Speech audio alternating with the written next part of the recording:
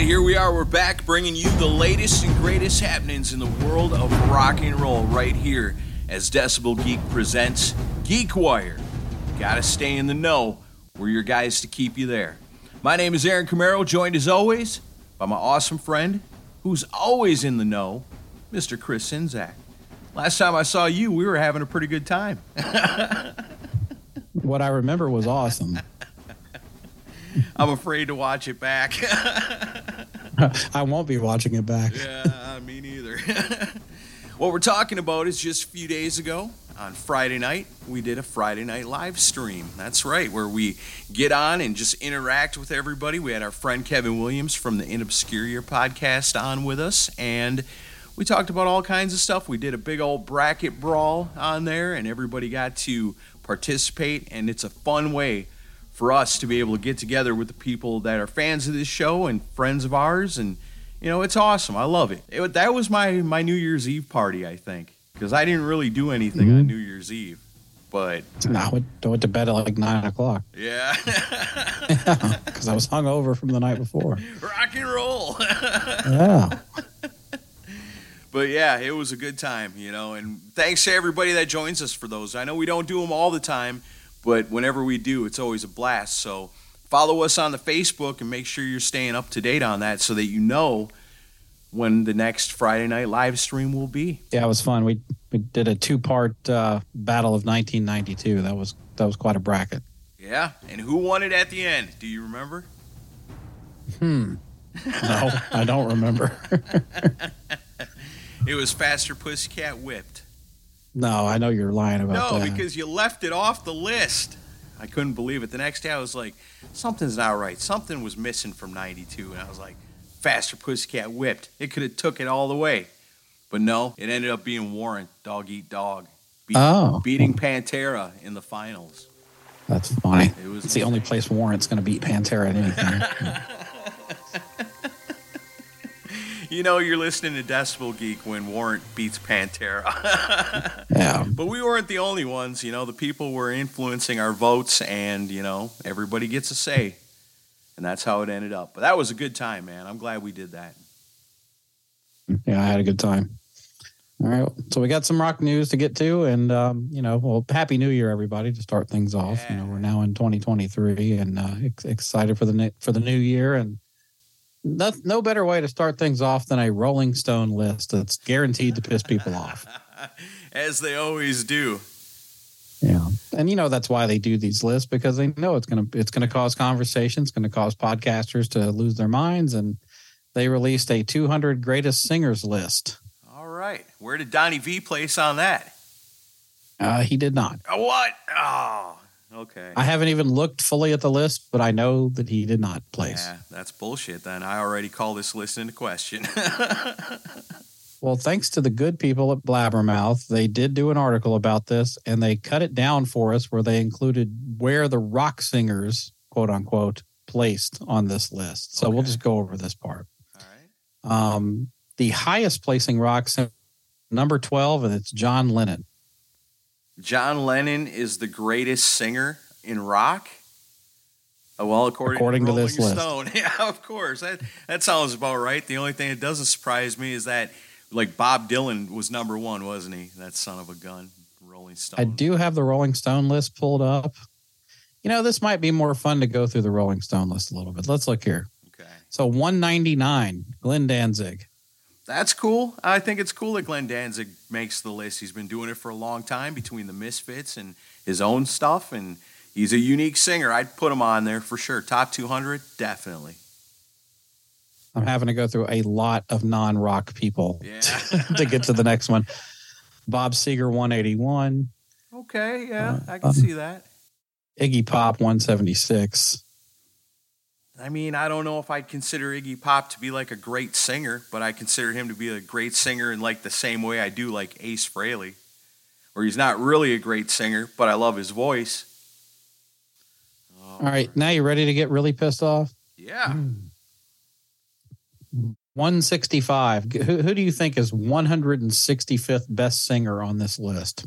Oh, man, I have no idea. There's so many great singers out there in the world. 165, getting 3/4 to the top of the list area. I don't know. There's just too many to really lay out like that. Ronnie James Dio. At 165? 165. Ridiculous.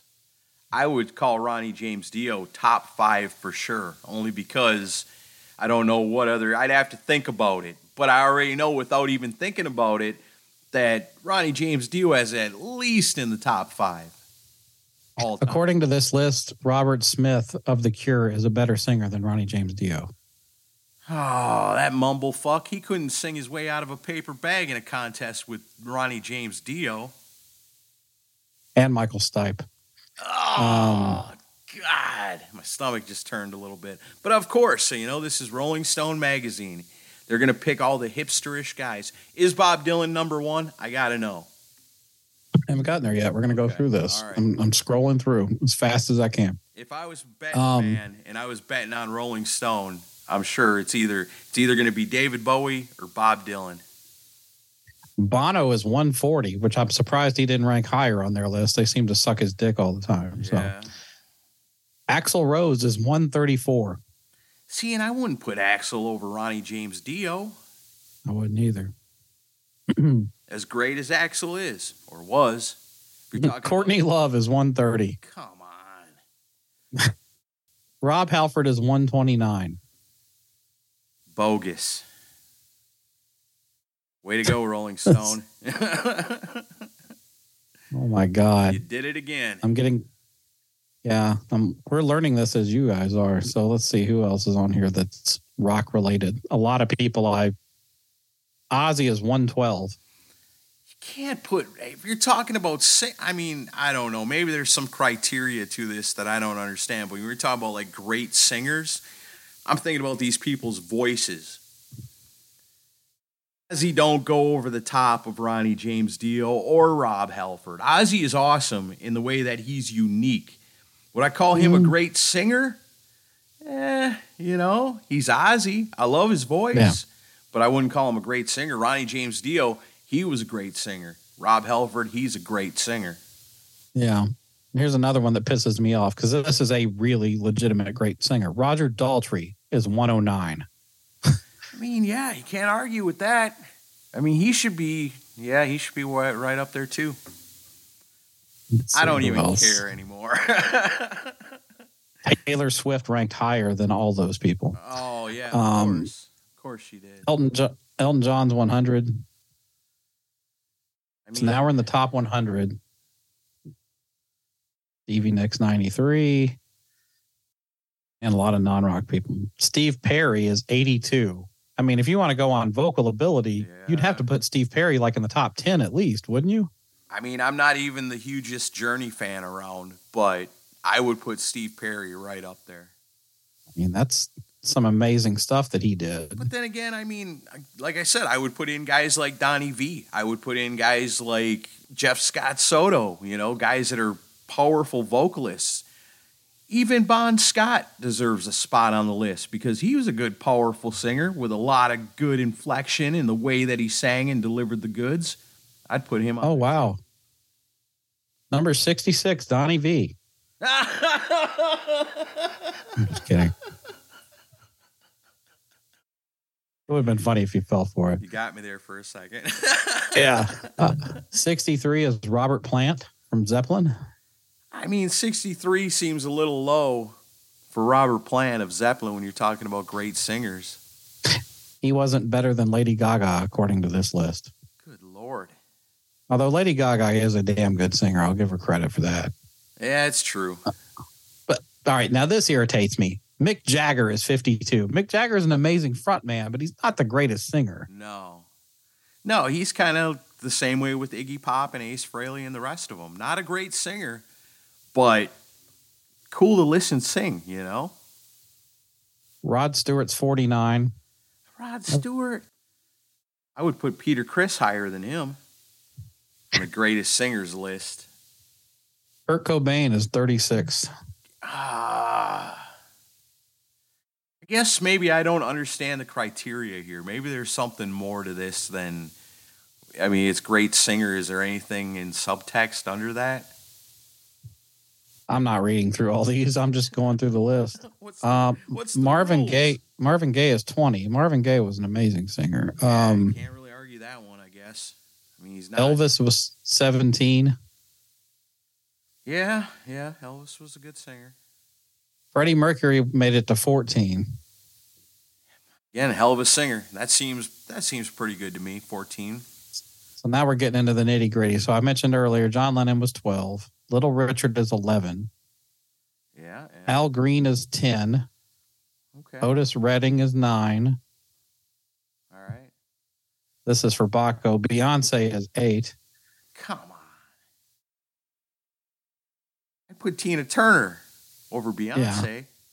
Well, I haven't seen Tina Turner yet, so maybe she's coming up. Stevie Wonder is 7. Yeah, I can dig that.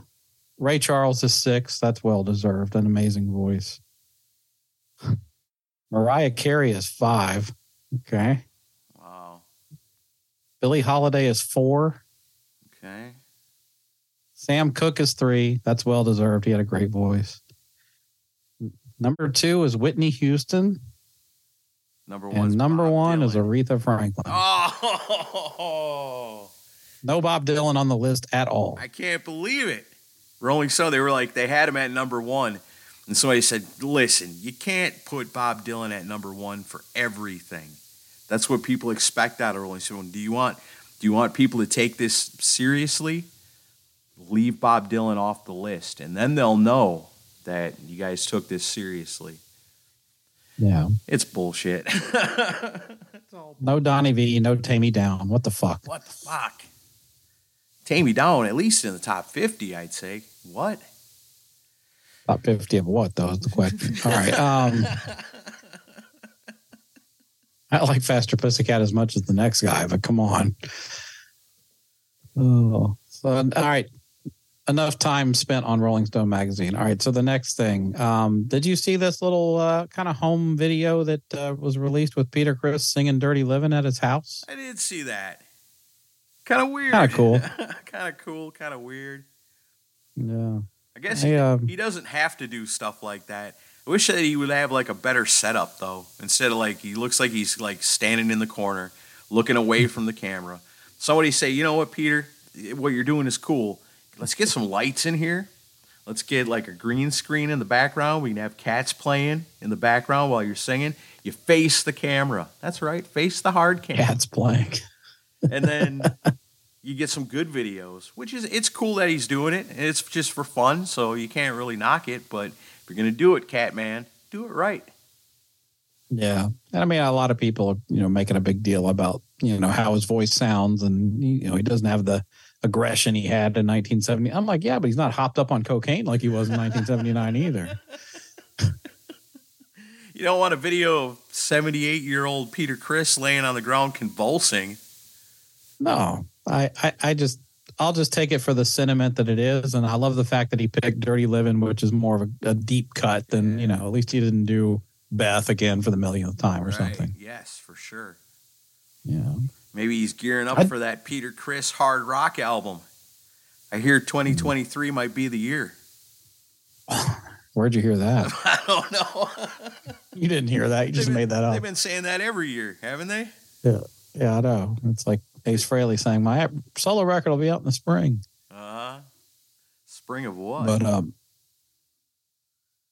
But next story, we alluded to this at the beginning of our live stream. Our good friend and fellow podcaster Bob Nalbandian passed away a couple days ago, and very sad loss. And Bob was a major part of the early LA scene with the thrash bands and Armored Saint, Metallica, and a lot of people.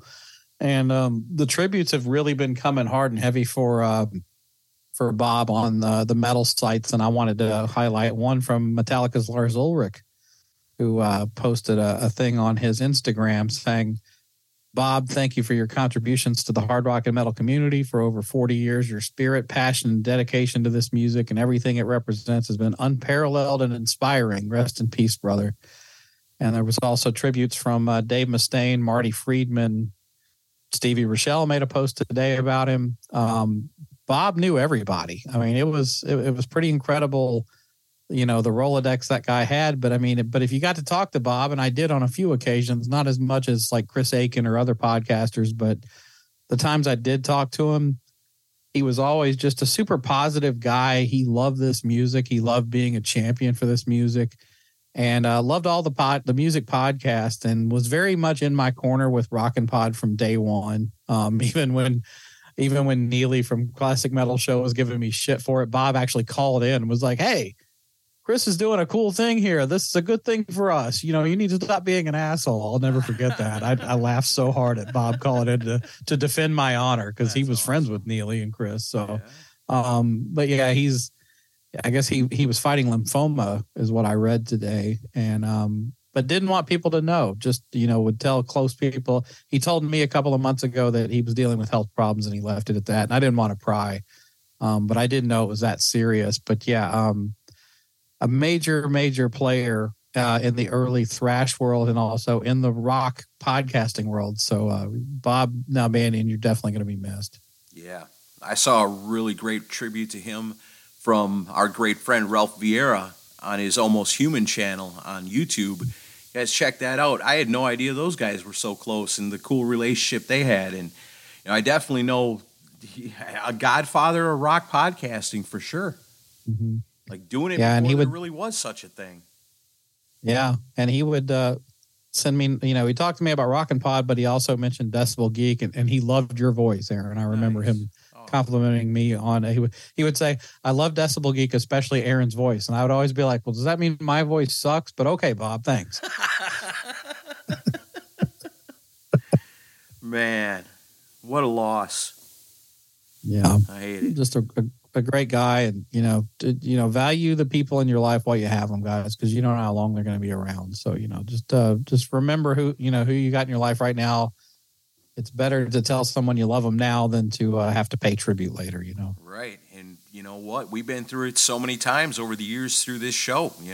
Dick Wagner and Gary Corbett come to mind. And it was kind of the same thing with Gary, where he was sick, but he was prideful and didn't want nobody to know, and then all of a sudden he was gone, and we love that guy up to the end and wish we had more time with him. And it happens all the time, I'm afraid, as we get older. So, yeah, you're right, 100%. Love the people in your life while you can, because you never know. You just never know.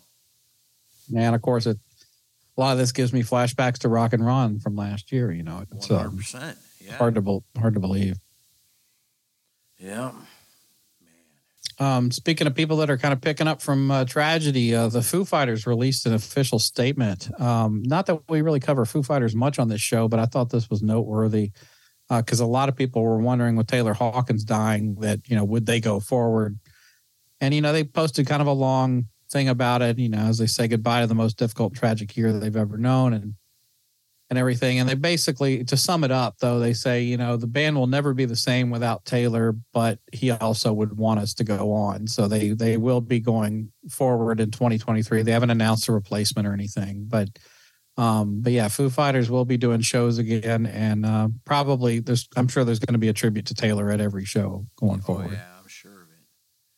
Should be interesting to see. Maybe they go the direction of their last album, the heavy album that came out this last year. What was the name of that band? What'd they call it? Is it? Oh, was it Dream Widow, I think? Dream Widow. Is that what it's called?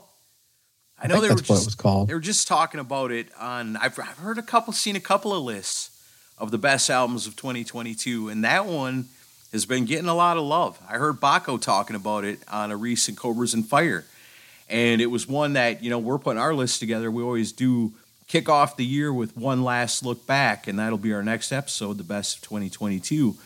And I'd totally forgotten about that coming out and listened to a little bit of it. It's really cool. Yeah, no, I loved a lot of the music on that. I thought it was great. Yeah, I don't know if that's going to make my list or not, though, but I did like it a lot. I like it better than a lot of Foo Fighters stuff. Yeah. I hate to say that, but it's true. Yeah, Foo Fighters. I like it when you're a fictional band. Foo Fighters for me are always kind of like, I don't know, 40, 60, 40% of the songs I dig, and the rest of it's like, I don't know. But the Foo Fighters songs, the ones that are good are really good. Right. New story involving Skid Row singer Eric Gronwall says he was scared before performing with Skid Row for the first time. Said, he was diagnosed with leukemia in March of 2021. And he was asked by Australia's Metal Ruse about how his cancer battle affected his outlook on his music career. And he says, I think Skid Row was a way for me to really get back. I was telling myself when I was at the hospital, because I was kind of heading towards another lifestyle in many ways. I left my former band Heat and wanted to do other things in life. But I realized when I was at the hospital that the moments I valued the most were being on stage, being on tour, being in the studio, being creative. So I told myself that if I can make it out of here alive, I'll sing for the rest of my life. So Skid Row was a way for me to get back on stage, definitely, but also mentally and physically, because my goal was to be back in June this year when this year started. So I had 4 months to recover because I had another show book, but Skid Row gave me 1 month.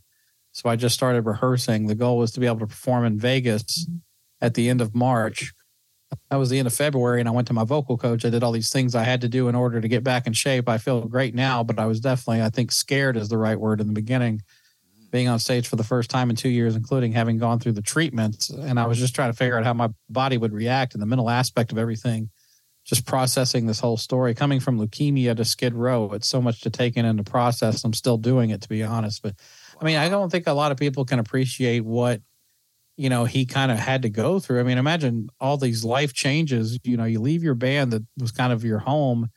You get leukemia. You fight off leukemia. You go through fucking cancer treatments.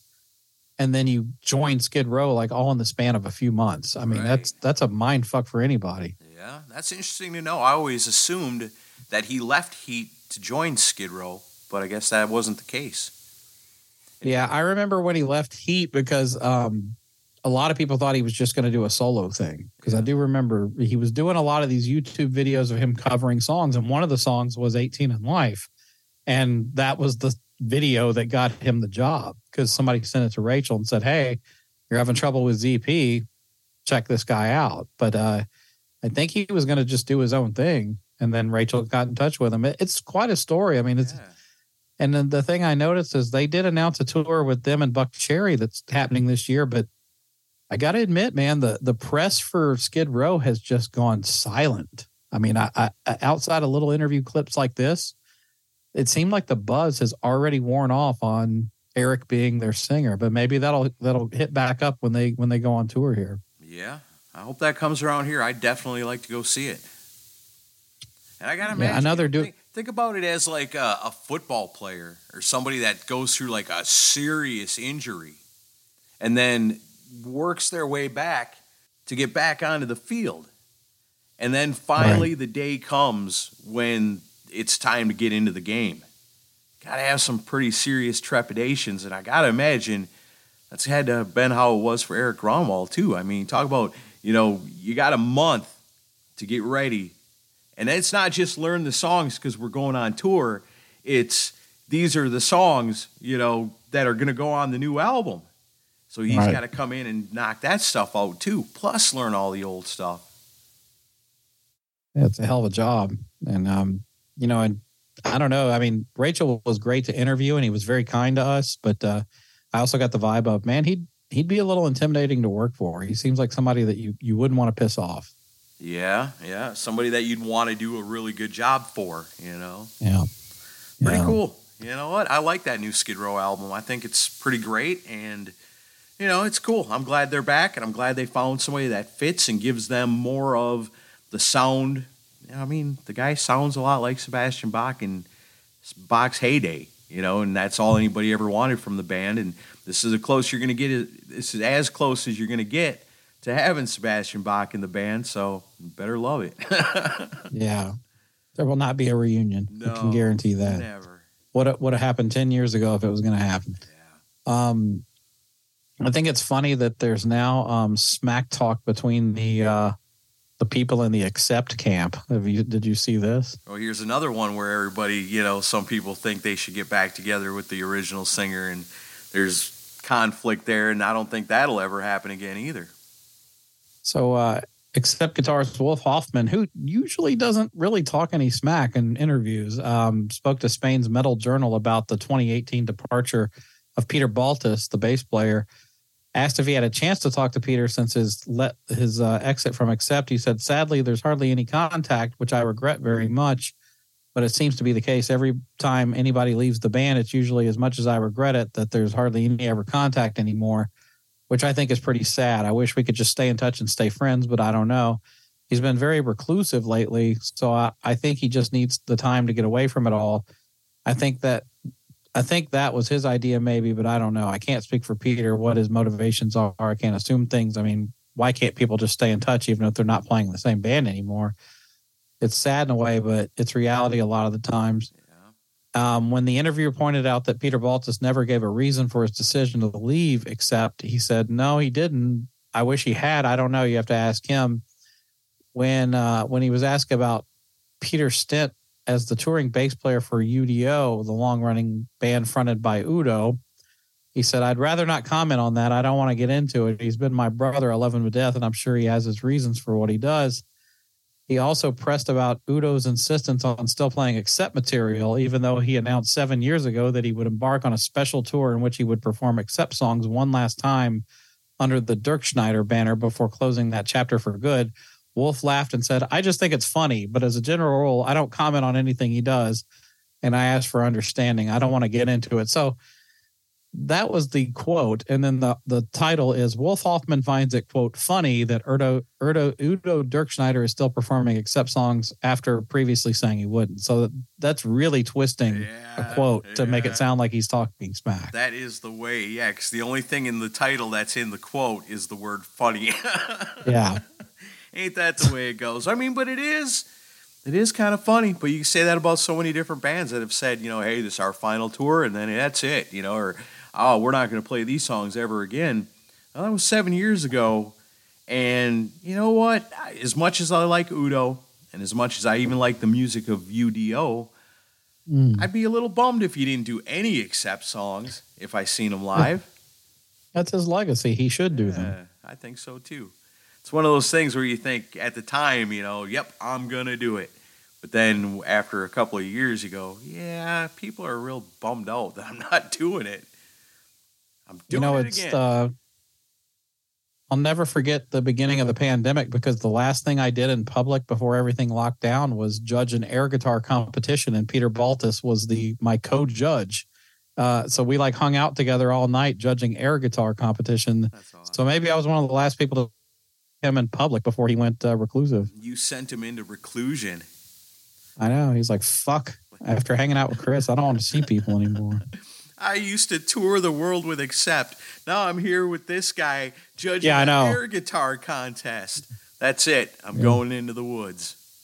Yep. Opening for Kiss, playing arenas, releasing amazing platinum metal albums, and now you're judging an air guitar competition with this clown. That's too bad. Well, there you go, Wolf Hoffman. There's your answer. Yeah, it's all my fault, Wolf. I'm sorry. All right. Oh, man. Interesting news from, we all kind of knew this was coming. I shared the link not long ago. I think we may have even talked about it. Tony Iommi has confirmed that there's going to be a Tony Martin era Black Sabbath, the albums are going to be reissued in 2023. And I think there's going to be a box set of that era of Sabbath coming out soon. Nice. The other side of Sabbath. I got that new Tony Martin CD. It was pretty cool. Thorns, yeah. It's in contention for my list. Yeah, I could see that. It's a pretty good album. I also heard that Tony Iommi is getting it together to work on some new project he's got going on. Maybe another Iommi album. I saw that, and I hope so, because I really love the last one. And I like the, even the stuff he did on the new Ozzy record. I thought some of the riffs were great. Fantastic. Iommi still got it. He never lost it. Yep. Over all the years, all the different singers, everything, Tony Iommi is still the man. I will be a buyer, and I'm sure LC from Covers and Fire will be a streamer. Yeah, I'm sure of it. I always like those Iommi albums, ones that he's got different guest singers and players on all the songs. Good stuff. The metal version of Santana. Yeah, way cooler than Santana. Yeah. Yeah, no Rob Thomas on a Tony Iommi record. Hell no. Take your Matchbox 20 ass somewhere else.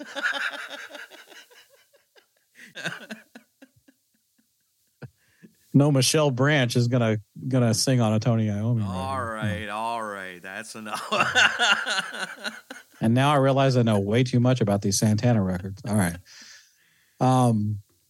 Some news to tie in a little bit with our big announcement for Rockin' Pod today.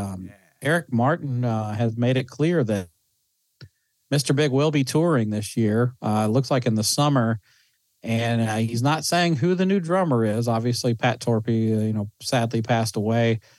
But he said that Pat Torpey would approve of the new drummer and that everybody knows him. And I'm going to go ahead and make the leap and guess. I think it's got to be Mike Portnoy that's going to be the new drummer. You think so? I think so. I think it's going to be Alex Van Halen. No. Yeah, I think so. That's my guess. Everybody mark it down. We made our bets today. That would be a serious news story if that happened. That's my prediction. I think it'd be awesome. I think Pat Torpey would approve of Alex Van Halen. Well, yeah. And everybody knows him.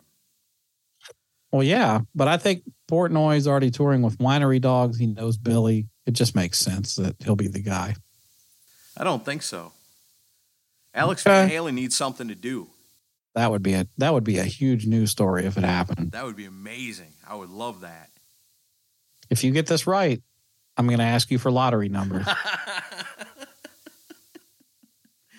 Hey, you also predicted the Packers would win out, and you're one game away from being right on that. Yes, Of course, you always predict the Packers will go undefeated every year anyway. Well, I mean, I never doubted them for a minute.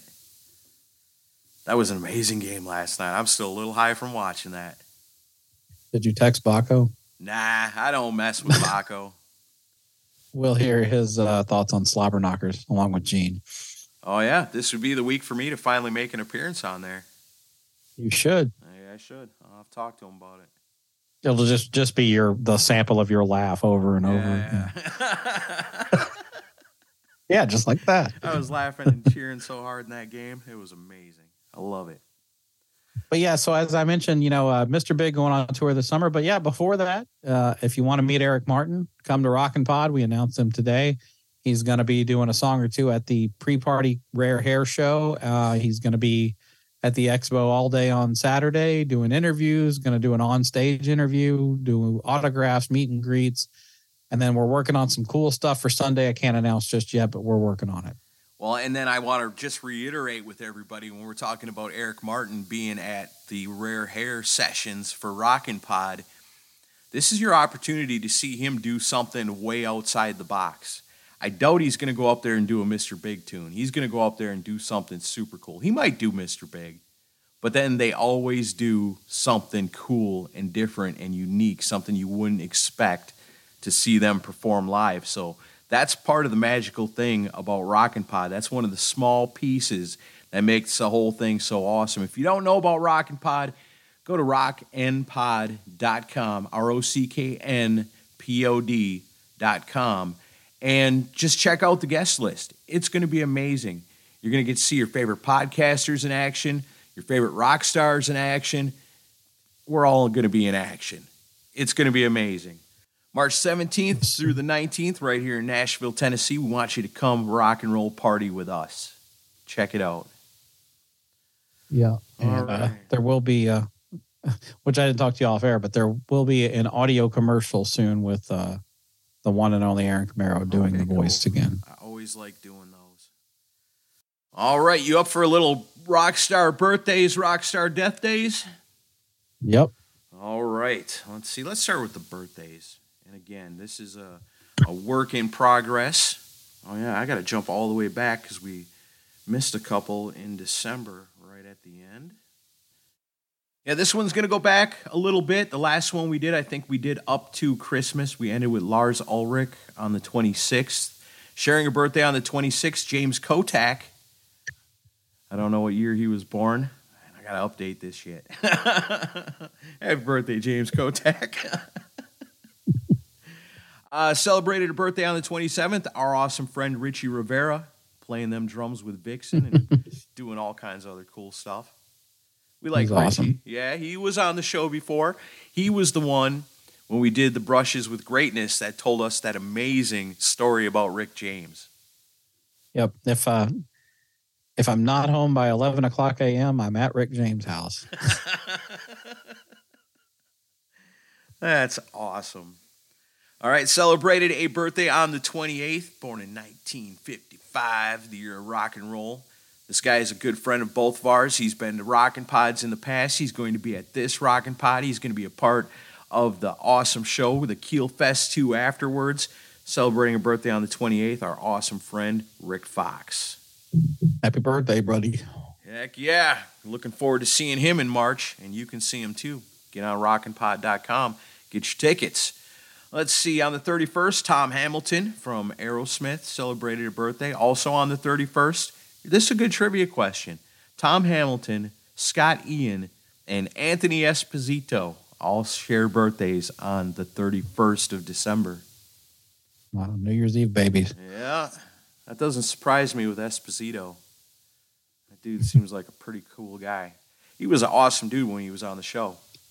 Yeah, I loved him. All right, so let's get into the now, talking about the new year, 2023, starting all over at the top of the spreadsheet. We'll go up to the 5th. Yeah, so celebrating a birthday on the 2nd, our good friend, longtime listener to the show, awesome supporter, Mike Parnell. You probably hear his name all the time on the Geeks of the Week. Yes, sir. Celebrating birthday on the 2nd. On the 4th, here's another one, Joe Royland. Sit and spin with Joe. Love that guy. Yeah, cool dude. Like to see him back at Rockin' Pod again. Yeah, me too. He celebrated a birthday on the 4th. On the 5th, you probably know him from LA Guns and a bunch of other cool stuff. Kelly Nichols, born in 1962. And let's see, we'll do 2 more. This is the guy, you know, when you got a voice like mine, you got to find somebody to look up to. I found mine in Matt Porter. Celebrating her birthday on the 5th. The Matt Porter. The Matt Porter. We'll see you in March, brother. Heck yeah, man. Can't wait. And wrapping up birthdays for this time around, celebrating a birthday on the 8th, former guest of the show. I had an awesome conversation with him about Dimebag Darrell way back, fellow Nashvilleian here with us. Photographer to the stars, Mr. Chad Lee, celebrating a birthday on the 8th. Got to catch up with him. It's been too long. Yeah, I haven't seen him in forever. It has been way too long. Let's look at the people we need to remember this time of year. Oh, yeah, I got to go back to December on this one, too, see if there was anybody. I think we were doing pretty good at the end of last year. Oh, no, I know there was some. Yeah, for sure. All right, well, let's start out with the big one right here on the 28th. Lost him back in 2015. Man, it doesn't seem like that long ago. But then again, on the other hand, it seems like forever. Lemmy, man, I mean, what do you say? One of the most heartbreaking losses in my lifetime when it comes to, you know, legendary people that pass away and you wish they could live forever. Yeah, I'll tell you, if you go on YouTube, and this was on like Amazon and the pay services before, but it's for free on YouTube now. There's a great documentary on the Rainbow on YouTube right now. Yeah. And it was filmed before he passed. May have been right after. It was filmed during the time and right after he passed. And there's some great footage of him hanging out there in the documentary. And of course, Lemmy is a big centerpiece of the story. But yeah, if you ever been to the Rainbow or wanted to go to the Rainbow, watch that documentary. It's really great. That's awesome. I'd like to check that out. I've been to the Rainbow. I'd love to go back again if it wasn't in California. But, I mean, such an iconic place, such a legendary place. What I want to do is get in a time machine and go back there in the 80s and just hang out in the parking lot.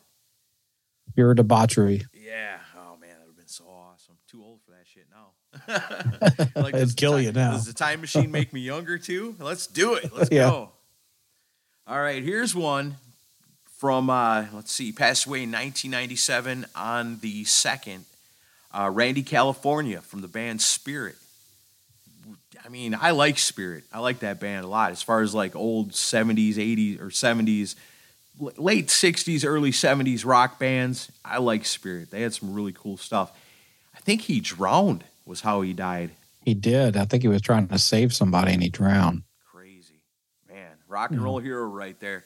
Listen to some Spirit this week. I'm telling you, it's pretty cool. Here's a big one too, man. This one, it was quite a long time ago, back in 1986, but man, we still feel it today, especially here on the Decibel Geek podcast, where this band has been such a big part of it over the years, as far as, you know, finding any way to fit them in that Chris can. And it's always to the enjoyment of all. We lost Phil Lynott, the anniversary on the 4th, back in 1986. Yeah, way too fucking young. Yeah, that sucks. Fuck heroin, man. What that guy could have done, what the world would have been like. I mean, Phil Lynott would conceivably still be alive today. He would be literally rock royalty today if he had lived. Yeah. Yeah, because, I mean, now that's another one of those bands, kind of like the Ramones. While they were alive, you know, I mean, people knew of them. They had some hit songs, but they weren't massive. But if you look at them now, today, the legacy left behind, Thin Lizzy's huge. You like, so many people know of them. He would be rock royalty. Yeah, they're bigger now than they ever were then. Yeah, definitely. Here's another tough one. This one not that long ago, back in 2020, the anniversary on the 7th, is when we lost probably the greatest drummer of all time, Neil Peart. Yeah, that was a sad fucking day. Yeah, I mean, that was the end of Rush. Drummers everywhere crying, I gotta imagine, because that guy was so good. Like, even if you're not a Rush fan, you gotta acknowledge the power of Neil Peart.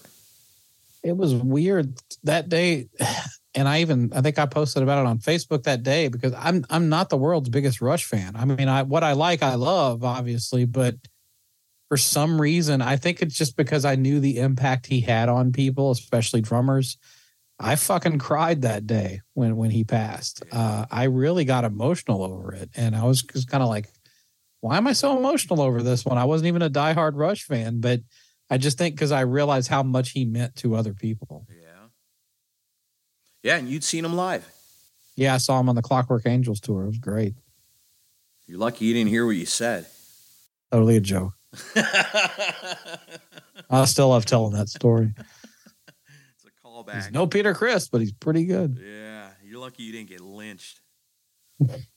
We'll do one more. This was always an important one to me. I think it's sad when, like, a member of the band dies and the band completely changes after that, and you realize how important this one person was to making this band great, and how without them, they ain't got it no more. They lost something big and were never able to recapture it. I'm talking about the band Def Leppard back in 1991. Man, Steve Clark, one of the most underrated guitarists of all time. The anniversary of that would be the 8th. Yeah, I mean, a very important cog in that wheel, you know, and wrote some of their best stuff. And, you know, it's kind of hard to believe when you think about that. It's like, you know, because Phil Collins wasn't an original member. It was Pete Willis. Right. And then, so by 1991, both their guitar players originally were gone. You know, that's kind of hard to believe. Yeah, and like I said, I know that Steve Clark took my Def Leppard fandom to the grave with him. Because, I mean, after that, there wasn't ever anything I liked by Def Leppard, really. I mean, there'd be little things here and there, and Vivian Campbell's a hell of a guitar player, but they lost something that they were. It's like Steve Clark was the balls of Def Leppard, and when he died, they became neutered. But I always got the vibe that they would give him some leeway on having creative control over songwriting, which I don't think Vivian's ever gotten, because I've listened to stuff Vivian's done outside of Def Leppard, obviously. It doesn't sound like anything that's come out during his tenure in Def Leppard. I think Phil Collins writes like all the guitar parts in Def Leppard. Man. Way to go, Phil. Well, I mean, and they're missing out because, I mean, could you imagine if they really were like, okay, let's stop worrying about commercial success. Let's just rock record and gave Vivian some latitude on writing music. They could have put out some really cool shit. You never know. Well, for this next record, they should go to the two guitar players and say, look, for the next record, I want you guys to ask yourselves, what would Steve Clark do? And we're going to prove to everybody that we can be the killer rock band that we were at one time when Steve Clark was alive. So we're writing this new album. What would Steve Clark do here? And I would be very interested in hearing that. Yeah. Well, and if you do want to hear Vivian with some creative control, one story I left off here, but we'll just talk about it. Last in Line will have a full-length album coming out this year. So Vivian will be heavily involved with that, I'm sure. Right on. And ripping it up. Yep. Maybe his leash is pretty short in Def Leppard. Oh, it has to be. But yeah, that sucks, man. Def Leppard will never be the same. Rest in peace, Def Leppard, 1991 to me. And Steve Clark, that was the one that really hurt because I was young at the time, and I liked Def Leppard back then. I thought they were killer, and I thought Steve Clark was the man. Mm-hmm. That's a guy, because his life got cut short, I don't think he gets... I don't know, when people talk about the greatest guitar players around, Steve Clark doesn't usually come up in the conversation, even though he really should. Well, I mean, when you talk about greatest guitar players, it's typically for lead players. And I think Steve was more of a riff writer. I mean, he was a decent lead player, but I mean, he was great at writing riffs, though, for songs. Yeah, rest in peace to all those that we've lost. Remember your legends this week. Go back, listen to some of that old Def Leppard, some good old Rush, some classic Thin Lizzy. Pull out some of that spirit. I'm telling you, it's pretty good. And, of course, Motorhead. Crank it up in remembrance of Lemmy. Rock and roll.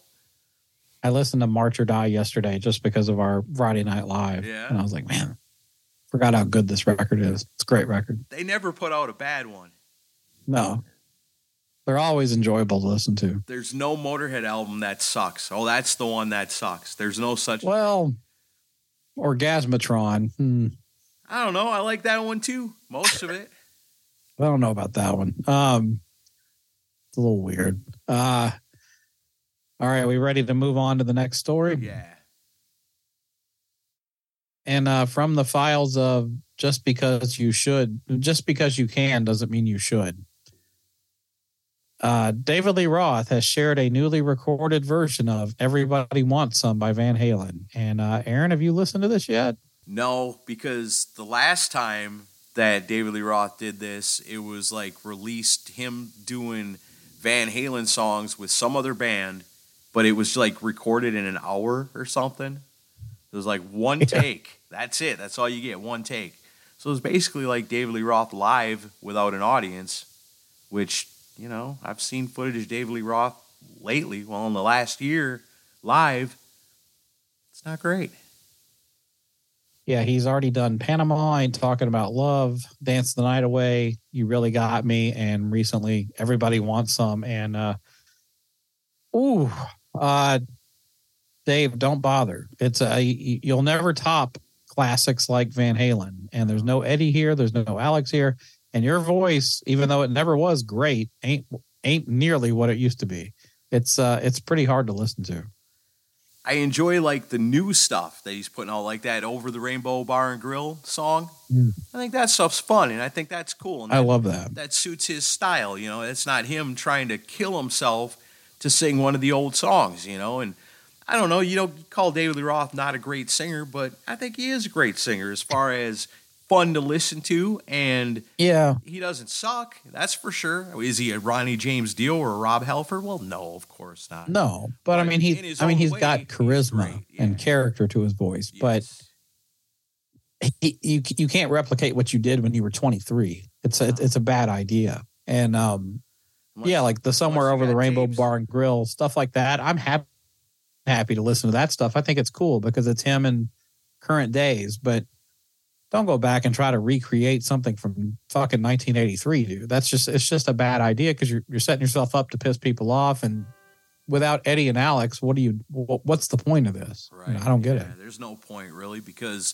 the band's not Van Halen. And David Lee Roth, I'm sorry, man. I love you. You're just not what you used to be as a vocalist. But if you got some cool stuff that suits your voice today that you want to record, some new songs, I'm all about that, man. Sure. I'd even buy a new David Lee Roth album if it came out. If it was him writing songs that rock and are suitable to his voice today, something he can comfortably do, I'd be okay with it. But I mean, even with even with Sammy, if Sammy decided to do Best of Both Worlds or When It's Love, like re-record that, like even him, because Sammy's voice, honestly, to be honest, has held up better than Dave's has. It still wouldn't make any sense. It's like you can't recapture the spontaneity of when you originally recorded this stuff. Right. I mean, that'd be like Paul Stanley going in the studio and, recording stuff onto tape and, you can do it. Like you said, you probably shouldn't. Just because you can does not mean you should. Yeah. I thought this was an interesting little story here. Brian Johnson went on Eddie Trunk's show recently, and it got a little testy during the interview. Eddie was just doing his job, and as podcasters, we get this. If you had the chance to talk to Brian Johnson, of course, what's the main question you would want to ask? What's next for AC/DC? You'd want to know, are you guys going to tour? Are you going to do a record? You'd want to know the answer to that. And it's almost a courtesy, too, to ask the artist that, because you assume that they want to tell you what they got going on. Unless they. So Eddie asked him if he and AC/DC are going to ever play live again, and he said, I'm not answering that. Why should I? First of all, there's 5 members in this band, and to ask one member isn't fair. And when asked by Eddie if he personally would like to play with AC/DC again, he says, Eddie, I cannot answer that. I've been told not to by everybody. It's the official line. And then Eddie pressed and said, well, is there going to be another AC/DC album? Because Power Up was awesome. And he said, it's getting tabloidy in here. You're getting tabloidy. And he said, if I say one thing, it'll be blown out of proportion. You just can't afford to talk now. There's too much blabber on the internet. And I'm not on any kind of face thing or social media at all. Never have been. It's just gossip. So he kind of gave Eddie the cold shoulder. But to me, I'm reading between the lines on this. The fact that he was like, I can't talk about this and this is tabloidy tells me that there's absolutely something in the works. Because otherwise he'd say, there's nothing going on. Unless like you said, like the other guy said, hey, you're going to do this? We want to be cool like Metallica. And not let anybody see it coming. And one day, just blam, there it is, Keep it under wraps. Actually. But then you don't go, hey, I was told not to tell you this, but there's nothing I can tell you. Well, is that a yes or is that a no? I can't tell you. That sounds like a yes. Knock it off, Eddie Trunk. It's getting tabloidy in here. What the hell? But I mean, it's a little strange for... Kind of see his point, though, when it comes to, like, the Wolf Hoffman interview where he finds it funny in the headlines. I mean, if that's what he's talking about, it's too blabbery or whatever. Well, it's all about clicks, Yeah. I mean, that's what it's about. But, I mean, it is a little odd for Brian Johnson because he's typically an open book when it comes to this type of stuff. I mean, usually if there's something going on, he'll say it. But I mean, if the band is telling him don't let on about anything, then that typically means there's something to let on about. Right. So that could go. My guess would be in the next 2 months you're going to hear about an AC/DC tour getting announced. Yeah, either that or it's done. It's over. That was Power Up was the last thing. But why wouldn't you just say so? Well, because you got to make. I mean, it's AC/DC. You can't just. What are you going to do? Send a note to Blabbermouth and be like, "Hey, just want to let you guys know we're hanging it up. If you care to cover that information, we'd be, it's cool." No, it's AC/DC. They gotta plan these things. You can't just like whatever. They got to get somewhere and make some kind of major announcement to say, "Hey." No, that's what I'm agreeing with you. Yeah. But I'm saying if it was over though, they would just say, it's not happening, or there's nothing to report right now. Yeah, it is kind of weird. Kind of a strange reaction to a simple question. I'll put $5 on it. In 2 months, you're going to hear about an AC/DC tour. I'll just say that now. I mean, that wouldn't surprise me in the least. I think they'll do one more tour. They won't do another record. I think Power Up's about it. But I think they'll do another tour. Power Up was awesome. Yeah, I still listen to it. Yeah, me too. Okay, last story for today. Previous guest of the show, Mick Sweda from Bullet Boys and King Cobra, says, I am never going to do anything with Bullet Boys ever again. Well, somebody learned their lesson for the bazillionth time, huh? So, after when we interviewed Mick, he was having this type of thought process. And then they reunited with him and Jimmy and Lonnie and Mark, and they got back together and they did several dates. And then everything went to shit again, probably mostly because of Mark Torian. Yeah. And then I guess he did an interview with Marco Serjala of Metal Rules. And he says, well, anytime we get together and we've tried to do the reunion things over the years, we know there's a shelf life. We know that there's going to be a moment when everything either implodes or explodes, one or the other. And unfortunately, it happened sooner than we had all hoped. There were some pretty interesting personalities in the band, very strong for better or worse. So yeah, it was really unfortunate that it came to pass. I was really looking forward to going out and doing a lot of dates that summer, and we had a lot of things lined up. But it's such that some people don't want to deal with that sort of negativity. And he said there's some very deep foundational cracks. I'm never going to do anything with Bullet Boys again. It's just been so I don't know what the right word is. I suppose it's just tainted from people that have been in it. It doesn't even make sense for me to even think about it, and it's unfortunate because there was some good money coming with Bullet Boys if we'd stayed together. So, yeah, I mean, Mick is done yet again with Mark Torian, basically. That's too bad. That's got to suck because you know that the Bullet Boys is something you helped create. You know, those songs were songs that you helped write. And to not be able to be, you're going to want to be a part of it. You know, it's like, that's part mine too. I would like to reap the rewards of all this stuff, you know, but then you go there and go, oh, I can't fucking do it. I can't stand this shit, you know. I got to leave. And it's got to leave you kind of heartbroken to wish that you could, you know. And it ended in such a Bullet Boys fashion too. I don't know if you remember when all the news was going out, because like they were going to wrap up their tour at the Whiskey, and like there was already trouble in paradise on the dates getting back to the West Coast. And like I had seen Mick posting really cryptic stuff on his Facebook page. And then the day of the show came, and it was him and Jimmy DeAnda both made like really cryptic posts on Facebook about like, we don't know if this is going to happen. And then like 2 hours later, it was like, if you go see Bullet Boys at the Whiskey tonight, we're not going to be there. Oh yeah. And I was like, what? And then Mark replaced both of them for that show. And it was the last show of the tour. And it's like, you couldn't pull through for one more show. It's like, how difficult is Mark to work with? Jesus. I want to go to Netflix and pitch a TV show where we force Vinnie Vincent and Mark Torian to be in the same band. Oh, Jesus Christ. And we film the whole experience of them making the album in the studio. And then we follow them out on tour and film the experiences there. You wouldn't get through one song. We got to find a crazy-ass drummer, a crazy bass player to complete this ensemble. But yeah, it's like, and then Mick and Jimmy both made like really pointed fucking comments and posts on Facebook about it that whole day and like 2 days afterwards. It was really ugly. And I was just like, this is the most Bullet Boys thing ever for it to end this way. Yeah, ain't that right? And you know it's got to be pretty damn bad because like I said, those guys, they want to be a part of it. They want to be a part of Bullet Boys. They deserve to be a part of it. But that means you're going to put up with a lot of bullshit to be there. And if it gets to the breaking point of that where it's like, I want to be a part of this so bad, but I can't fucking do this. It's got to be just awful. Mark just must be a nightmare because he's very, it's funny. It's apropos you bring up Vinnie Vincent because Mark comes off very similar to Vinnie Vincent, where it's like, if you're just a fan, Mark is super great to you. Like, very nice guy, loves your support. But if you work with him, a whole different story. And Vinny's the same way. I suppose some other guys are just going, man, I hope Mark drives them out of the band pretty soon because I'd like to get back out on tour with my band again. Because it's been many years that Mark just toured as Bullet Boys with other dudes. I think it all started when Mark was paying tribute to Michael Jackson on stage instead of Dimebag Darrell. Just saying. It was Les Paul. Or Les Paul, yeah. Right. Oh, man. I love that story.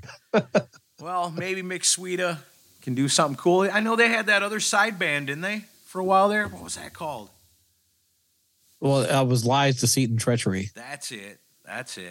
I remember hearing some songs by them that I thought were really good. Yeah. He's got a project now called The Hot Summers, but I'll have to be honest, I haven't listened to the music yet. I'll check that out, The Hot Summers. I mean, if it's got Mick Sweeta playing guitar on it, it's got to rock, right? It's a gift. Right. That's too bad. Do you really think there's a difference in price when Bullet Boys takes a booking at a club somewhere? Like, now listen, is it all the original guys?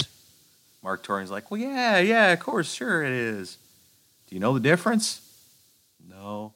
Yeah, it's the original guys.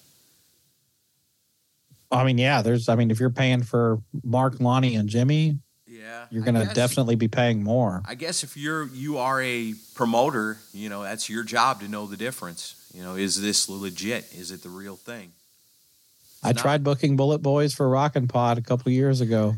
That's a behind the scenes story I will not share here, but yeah, that's a saga. Well, there you go. There's a reason to become a Decibel Geek VIP over at Patreon. I'll get Chris to tell us this story because I don't think I've ever even heard this story. I don't think I've told you about it, but yeah, there was some ridiculous shit behind the scenes that got brought up as far as what it would take to book them. Yeah, dumb stuff. Wow, that's awesome. Well, we are the Decibel Geek Podcast. We are brought to you by Pantheon Podcast. If you love this, what we do, and it's just fun for us, and we talk about music. If you enjoy listening to people talk about music that they love, the first place you got to go to find them is Pantheon. When you go to Pantheon, it's basically they've curated the music podcast for you. It's all the best, all in one place. So you don't got to, there's thousands and thousands of podcasts out there, and a good percentage of them aren't very good. But you get the best ones, they're on Pantheon. It's simple. Save yourself a lot of time and headache and heartache and earaches. Just go to Pantheon to find your next music podcast favorite. As for us, it's time to wrap up 2022 by jumping into 2023 as we look back one last time to find out the top 10 albums of the last year before we're able to move on. I'm excited for the year to come. Look back one last time. That'll be your next episode of Decibel Geek. As of this recording, I've still got about 30 records to review. So yeah, I've got to get on it. Should be a good one. We're planning on recording that one together in the same room. It's been a minute. We are. I can't wait to hang out with you again, brother. Yeah, it's going to be awesome. I'm looking forward to it. So there you go, guys. That's your Geekwire, the latest and greatest news in the world of rock and roll. We're bringing it to you every single week right here on the Decibel Geek Podcast.